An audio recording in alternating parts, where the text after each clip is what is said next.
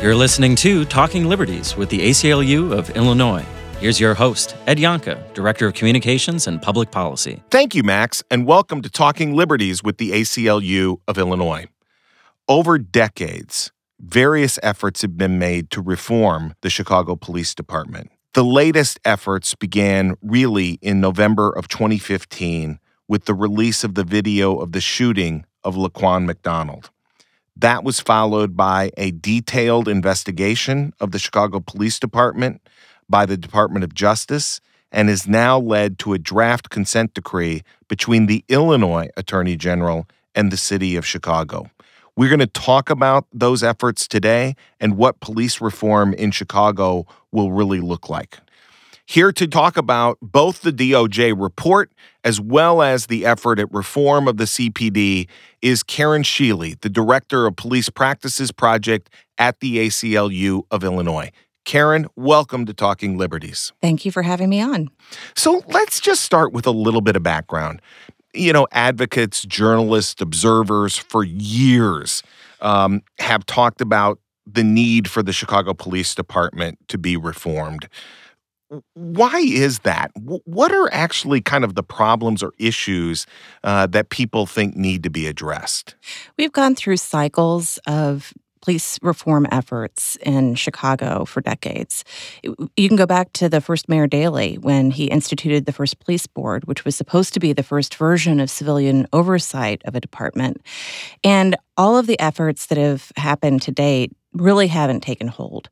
They didn't last much longer than the spotlights coming off at press conferences. So we've had cycle after cycle of terrible news headlines followed by promises of reform and no commitment to make a real fix. So what have been, when you think about the issues that have kind of generated those press conferences, is it around use of force issues? Is it around, what are the kinds of issues that have, kind of led to these kinds of efforts? Well, the John Byrd scandal stands out. Their police detectives were using torture to get statements from Black men. And they ended up incarcerated in addition to having force used against them. So the corruption in the Chicago Police Department runs really deep. And there has been a long history of a code of silence covering over for police officers who commit those kinds of constitutional and moral violations. And then, as you said, you think that that those efforts then at reform after those kinds of events, why have they failed? Why have they not worked out in the past? Well, my hope is the reason is that there hasn't been sufficient external oversight of those efforts. But if you look back, after a series of scandals, the police department opened up the Independent Police Review Authority to be the civilian investigative body over the police department.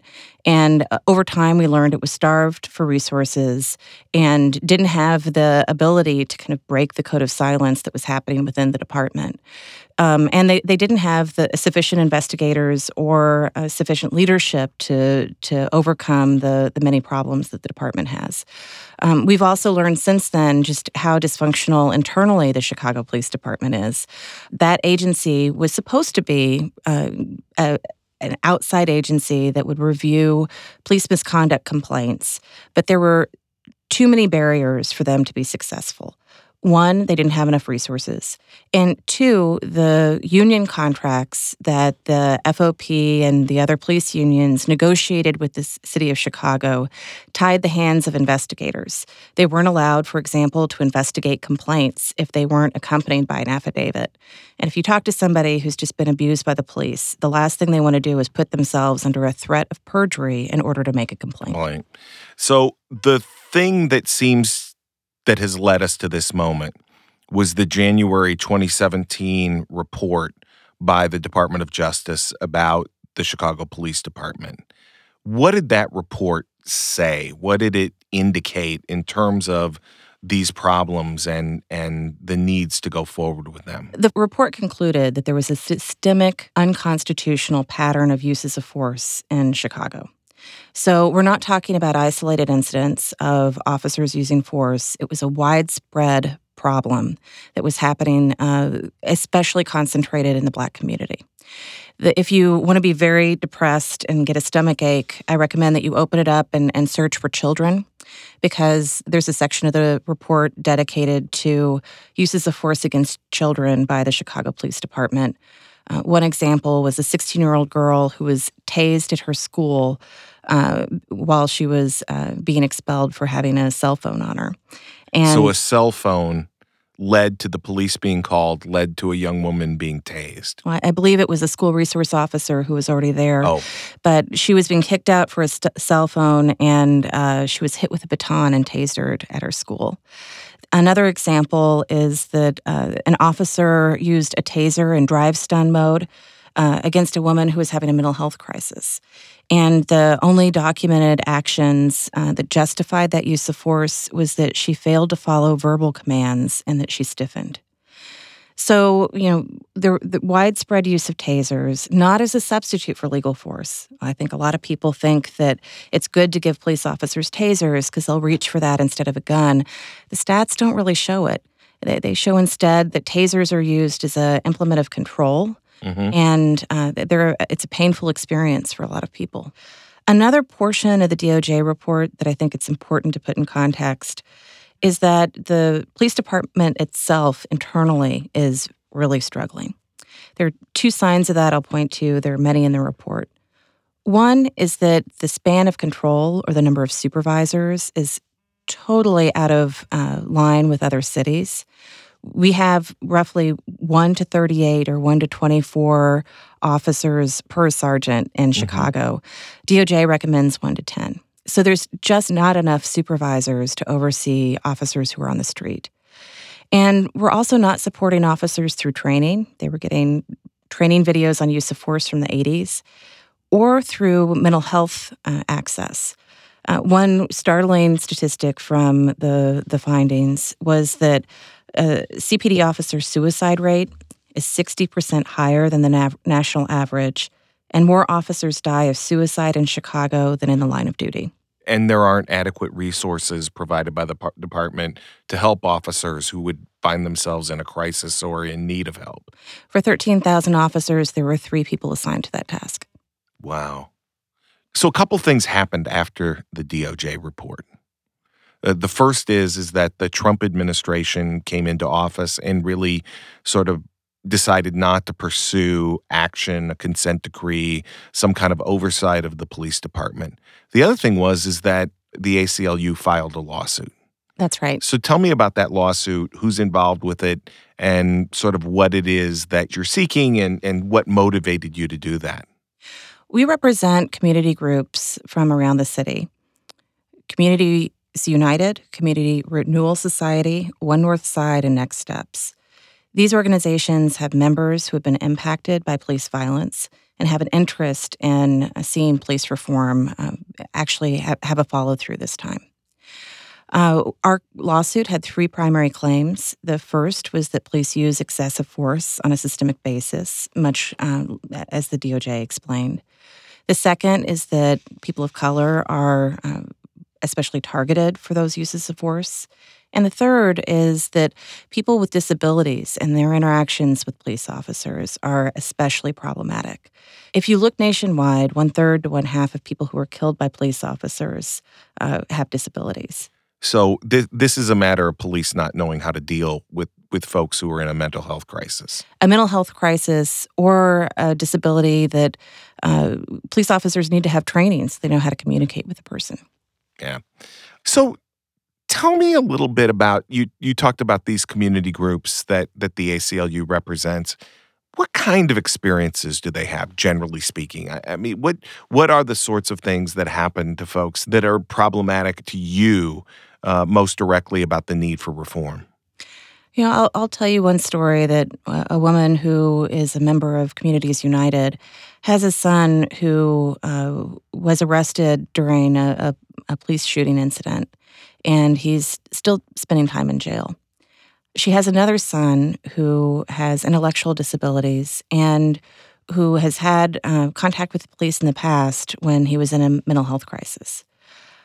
She's now afraid because he has a hard time following orders and he's likely to run if He is frightened that he'll be placed in a situation where police officers will use force against him. And when people flee, that is one of the times that the DOJ noted that there isn't sufficient policy or training for officers in terms of using force or following up with further action. On July 27th of this year, the Illinois Attorney General's office and the city unveiled and released a draft consent decree that's aimed at covering and directing police reform in the city of Chicago going forward. How does that affect or complement your lawsuit? How does that work in terms of the process on that? Our lawsuit is still active and pending before the federal court. But we made an agreement with the city and the AG, along with our partners in the Black Lives Matter lawsuit, which was also filed, to stay our lawsuits, which is pressing the pause button on our lawsuits while the city and the AG negotiated their consent decree. We were allowed to provide feedback about what we thought should be in the consent decree, and we're now providing feedback about what's missing. The next steps in the process are that after they receive that feedback, it'll go before a federal judge. And once the consent decree is entered, our negotiations have resulted in a big win for the community groups that we represent. Unlike any other consent decree with the DOJ or any other entity that we're aware of, our clients will be able to enforce the consent decree, which means that as political winds shift, there'll still be people who are there who are in it for the long haul to make sure that reform happens. And that long-term commitment, therefore, will be present through the voice of the community groups. Through the voice of the community groups and the ACLU as their attorneys, we're making the commitment to be there for the long haul. Great. Before we talk about the draft agreement, before it was released, there was a lot of publicity around one issue that was not able to be resolved and included in the agreement itself, and that is that the Attorney General and the city could not agree about whether or not, I cannot believe I'm about to say these words, they could not agree about whether or not a police officer should have to record and report the reason that they drew their weapon and pointed it at someone. Let me ask you the easy question. Should that be included in the final agreement? Yes. Police officers should write down when they point a gun at someone. And going further than that, there should be restrictions on when police officers point a gun at someone. That's something that's also not in the current agreement. Let's turn then about the agreement. You've had a chance to look it over now. We're recording this a week after the agreement was released. Compare it to agreements in other cities. What's your perspective and the perspective of your clients in terms of what needs to be there to make it even stronger and make it capable of really guiding real reform in the city of Chicago and the police department? This is a huge document, so there are many issues we'd like to see changed. I'll highlight a few of them for you now. One thing we've noted is that there's been a failure of communication between the state's attorney's office, the public defender, and the police department about what's happening with officers in all three locations. And while this agreement requires the state's attorney's office to tell the police department if an officer lies, they're not required to say if they violate the Constitution. And contrary to requirements for prosecutors, there is not a mechanism for the police department to tell the state's attorneys if they find that their officers have lied. So an officer could lie, the police department could uncover that, and they wouldn't be required, as of now, to tell the state's attorney's office that the officer has lied. And this could be about something big or small. Right. This is, it's called Giglio. It's the case that requires that the state's attorney turn over information to criminal defendants about this. And the U.S. Department of Justice, in its report, found that there wasn't a mechanism to provide this information to state's attorneys. And that is one of the pieces that hasn't been fixed in this consent decree. When you think about the Code of Silence and how lies have been replicated kind of throughout the police department and then echoed over into criminal prosecutions, we think this is a serious problem. What else do you see as missing from the decree? We're very concerned about the approach that the decree takes toward improving interactions between police and people with disabilities. There's a focus in the decree on the CIT program, Crisis Intervention Program, and it really focuses on training officers. That's one important step, but it really, CIT, if it's going to work, should be a three-legged stool, and that's only one leg of it. What are the other two? The other two are making sure that there are alternative responses for people who are in mental health crisis.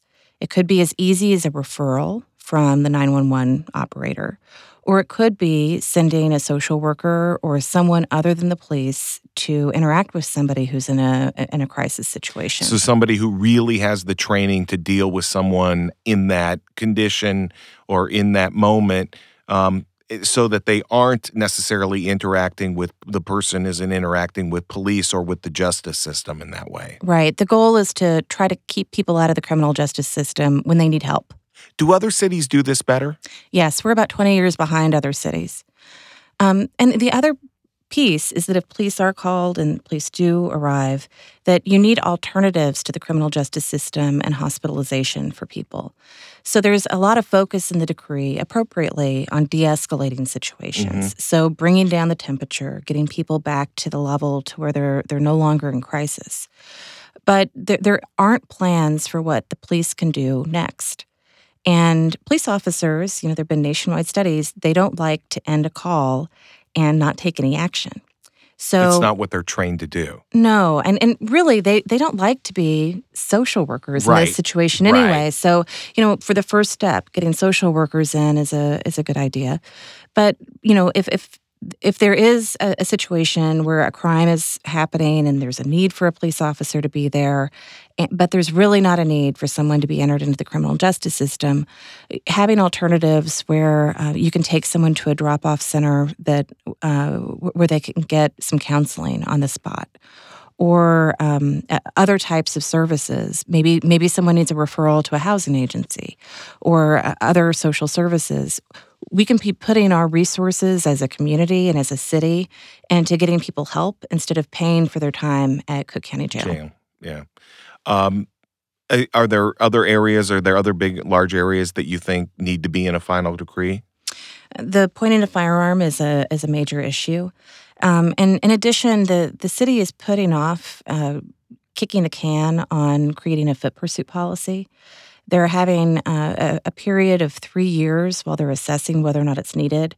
The Department of Justice report said that it was needed immediately. And that's actually, foot pursuit seems to be something that in shootings or some of the videos that have been released of late, that often is a part of what's happening. They're actually pursuing someone and then there's a use of force. Is that right? Right. And it's really necessary to have a policy to guide officers and prevent them from both taking and creating unnecessary risks.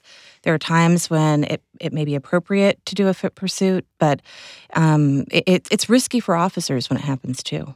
How can people make their voice heard on this if they see something or have heard something here that they really think should be part of this? The Attorney General is collecting feedback from the public, which she will then share with the city to help in further negotiations before the final decree is put before the court. So we really have an opportunity right now as a city to influence the final version of the decree. And given how critical it is for reform and how long we're going to be living with it, I encourage everyone who's listening to reach out. And those comments are due by? They're due by August 17th. We've only been given 3 weeks to do it during this time period. And you can send your comments to the Attorney General at policereform@atg.state.il.us or call 833-243-1498. In addition, we have on our website a list of reforms that we think are necessary that aren't currently in the decree. It's guided by our clients and their experiences, and we hope that you'll take a look at those. And we've made it easy for everyone to send those comments to the AG as well. Great. What happens then? People make comments, the AG gets those, shares them with the city. What's the next step in this process? We all need to keep an eye on that negotiation that'll happen once they receive it and continue to put political pressure on the city to make changes to make sure that this is an A-plus strong decree. The next step after that is they will file the decree in federal court before Judge Dow.